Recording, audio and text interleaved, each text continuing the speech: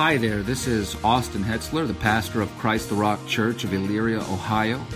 We at Christ the Rock are humbled and grateful to be a part of your sanctification today as you listen to this sermon.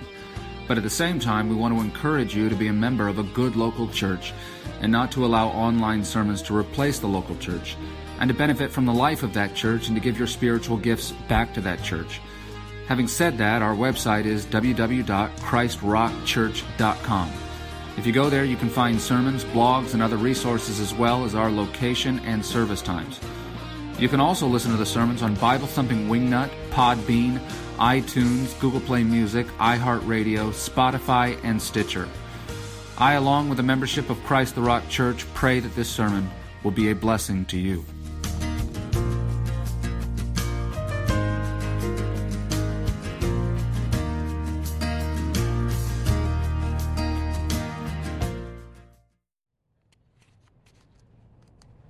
Let's open with a word of prayer.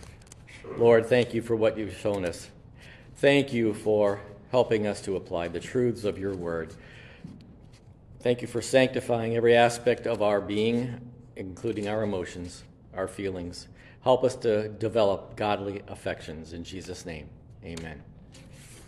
All right, so it always happens when I start looking over.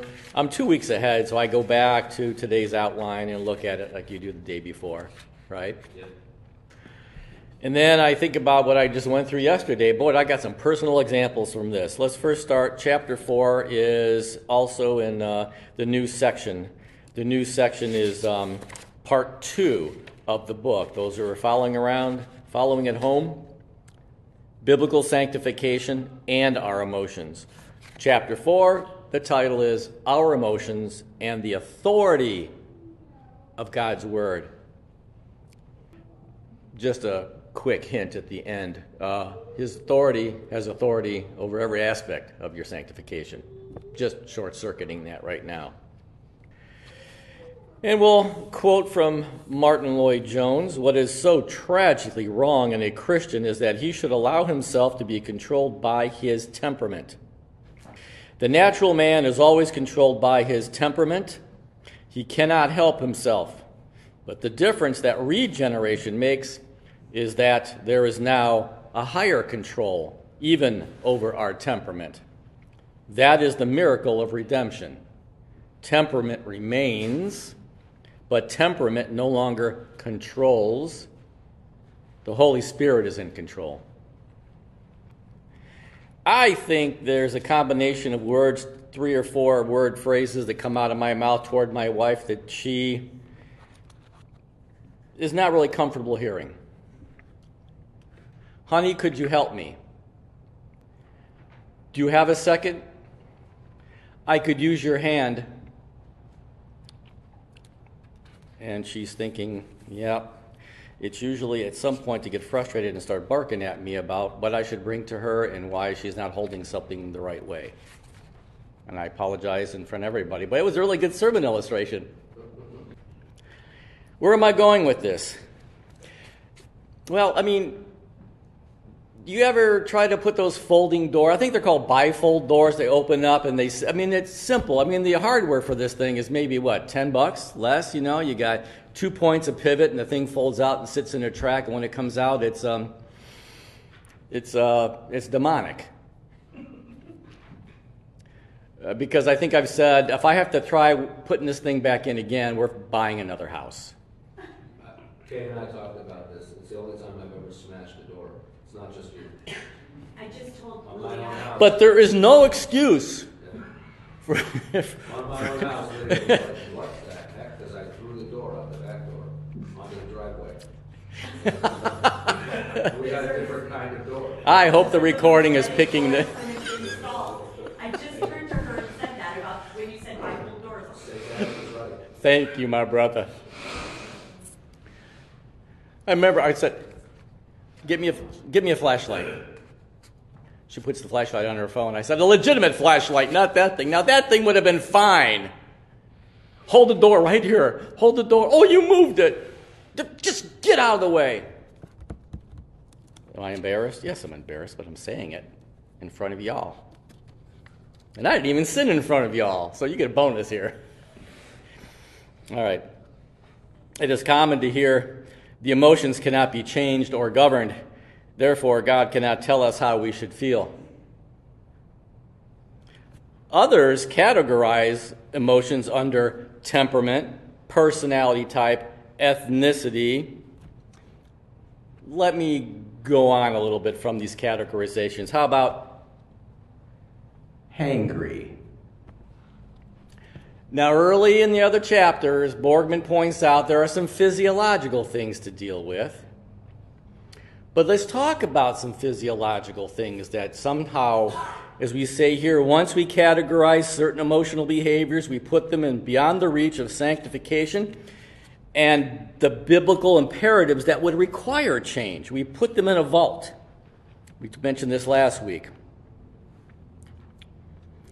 It's a combination of emotions and the lack of self-control, and that's what we're going to apply God's authority to today, or at least show it. Hangry is one. Now, my wife says, you're hangry. She doesn't use that as an excuse for my behavior, but there are, you read these things in counseling books. There's three things that basically encourages people to be frustrated or get angry, and that is lack of sleep, right? Lack of food, and being a Browns fan. I talked about using Myers-Briggs. Myers-Briggs, yes, I'm a feeler, but it's not an excuse that God doesn't have authority over those emotions. I'm going to turn this to women because they're the only ones that I can use this example on, not as a cudgel, but just essentially as an example. I was previously married to a woman that was a particular challenge once a month, and used that monthly cycle as a excuse to not just be emotional, but emotionally abusive. And it's kind of sacrosanct because it's something that she always goes through. I'm trying to choose my words carefully here. I just remember me having a discussion with her one day.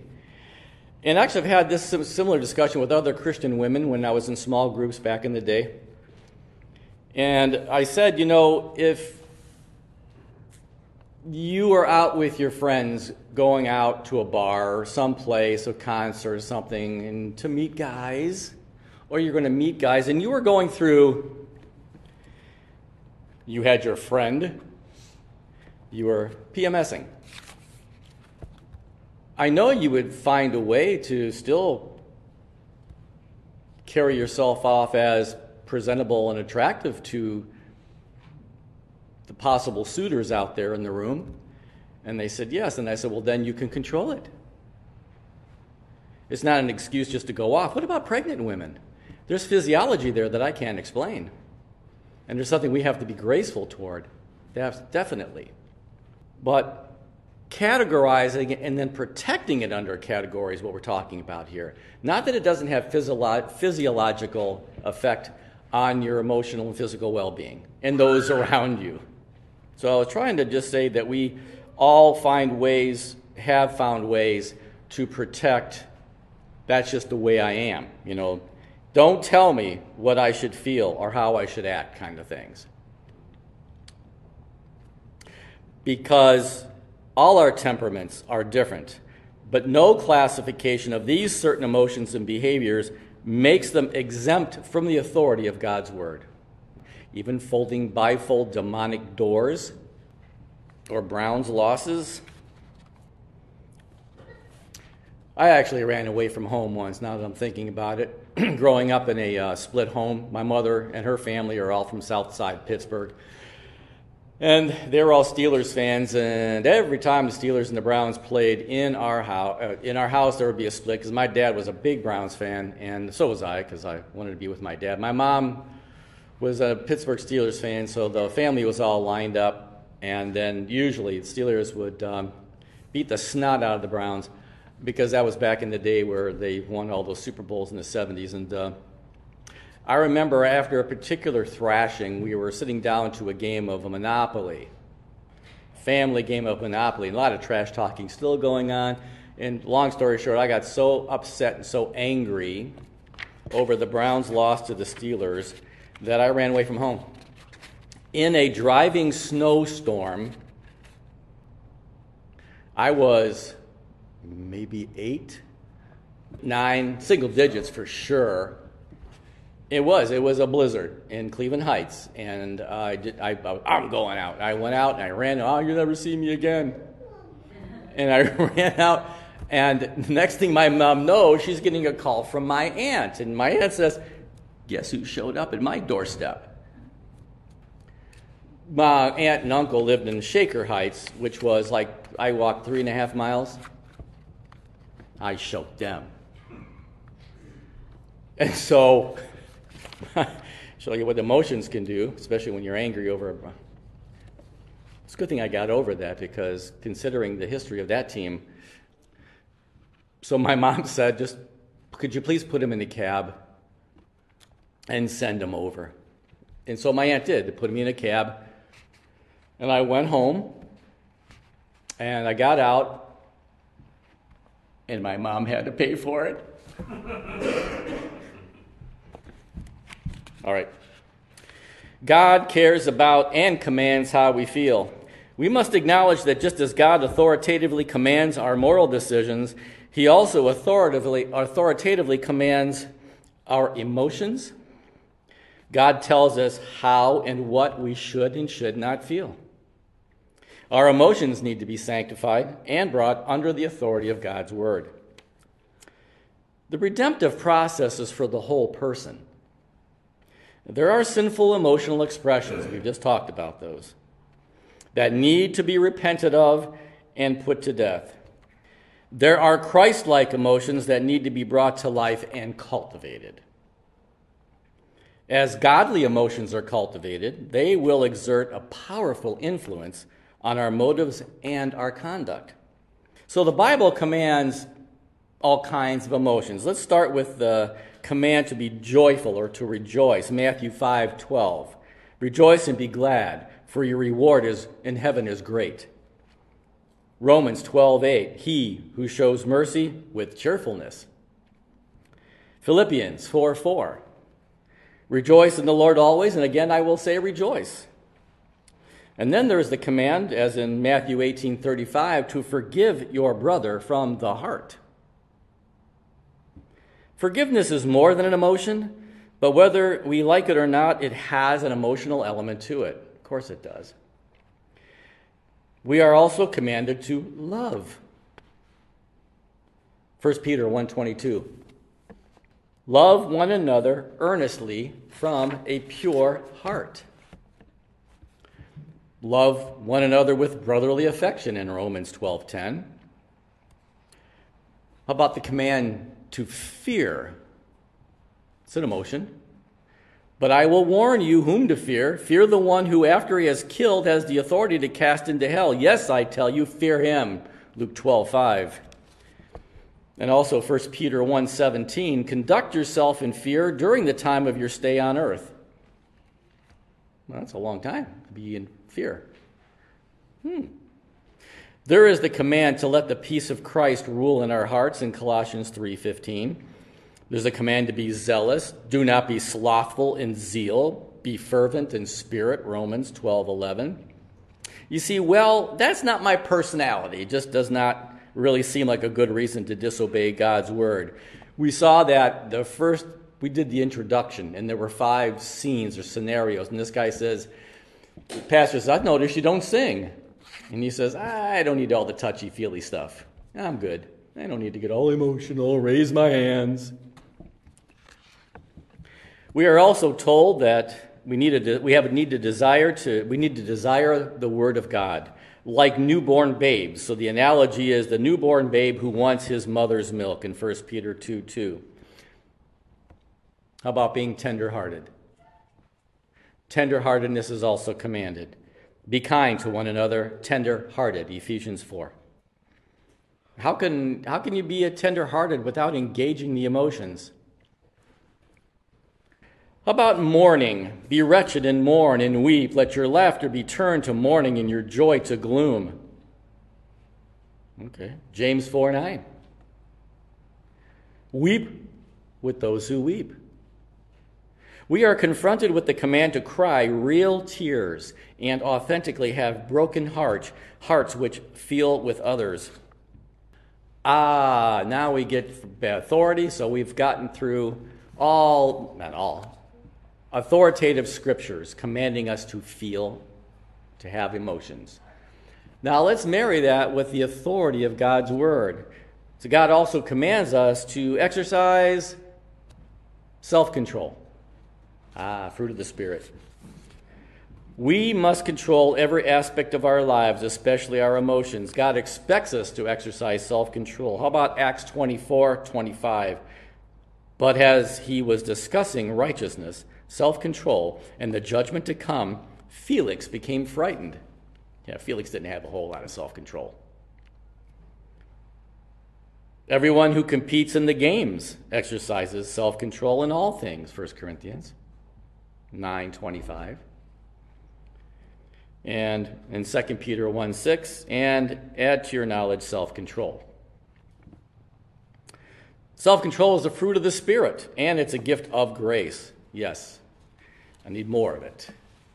For God gave us a spirit not of fear, but of power and love and self-control. 2 Timothy 1:7. We are to be sober-minded, reasonable, sensible, exercising good judgment, prudence.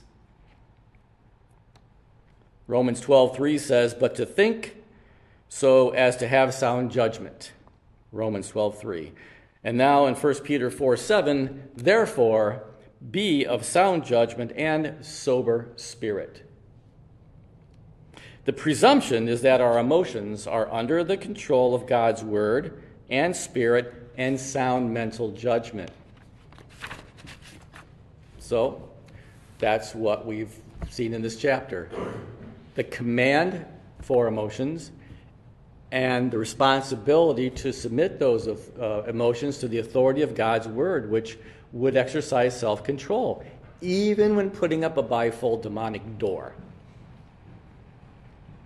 If your friends or family or relatives or wife or husband, kind of hesitant when they hear certain words like, honey, you got a minute? Then read chapter 4 again. In conclusion, the Bible authoritatively commands us to have and display certain emotions and to be in control of our emotions through Spirit-empowered self-control.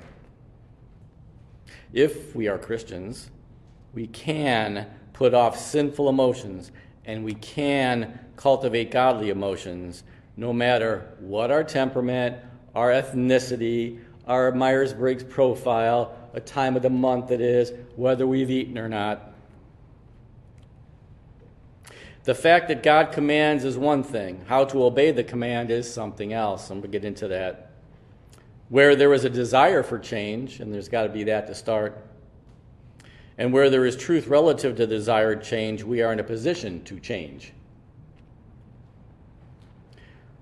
Under the Holy Spirit's power, we can begin to develop new godly habits while putting to death old ungodly ones. And I know you're thinking of scriptures right away. Put off, put on, mortify.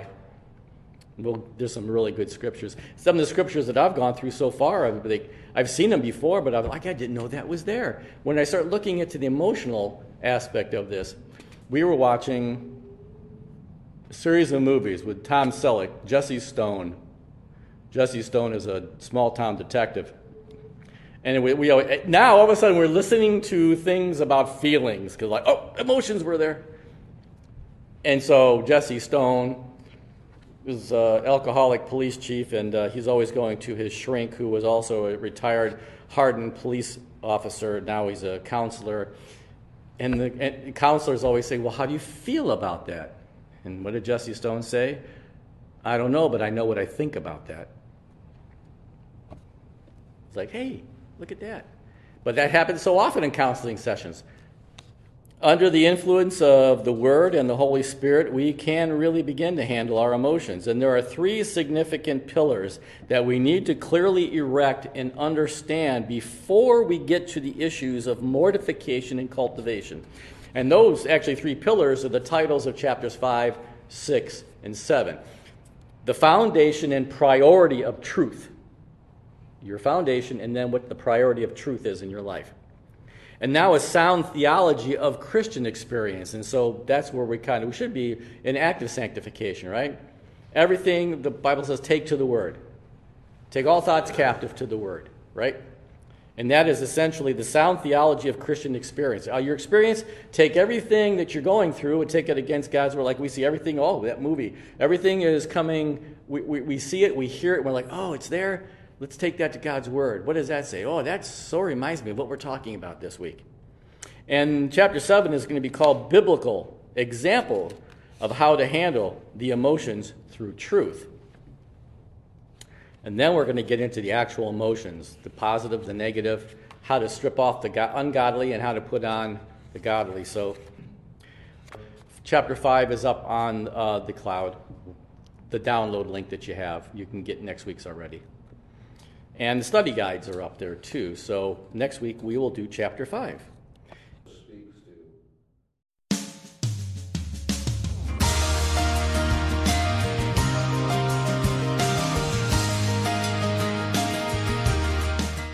Hi there, this is Austin Hetzler, the pastor of Christ the Rock Church of Elyria, Ohio. We at Christ the Rock are humbled and grateful to be a part of your sanctification today as you listen to this sermon. But at the same time, we want to encourage you to be a member of a good local church and not to allow online sermons to replace the local church, and to benefit from the life of that church and to give your spiritual gifts back to that church. Having said that, our website is www.christrockchurch.com. If you go there, you can find sermons, blogs, and other resources as well as our location and service times. You can also listen to the sermons on Bible Thumping Wingnut, Podbean, iTunes, Google Play Music, iHeartRadio, Spotify, and Stitcher. I, along with the membership of Christ the Rock Church, pray that this sermon will be a blessing to you.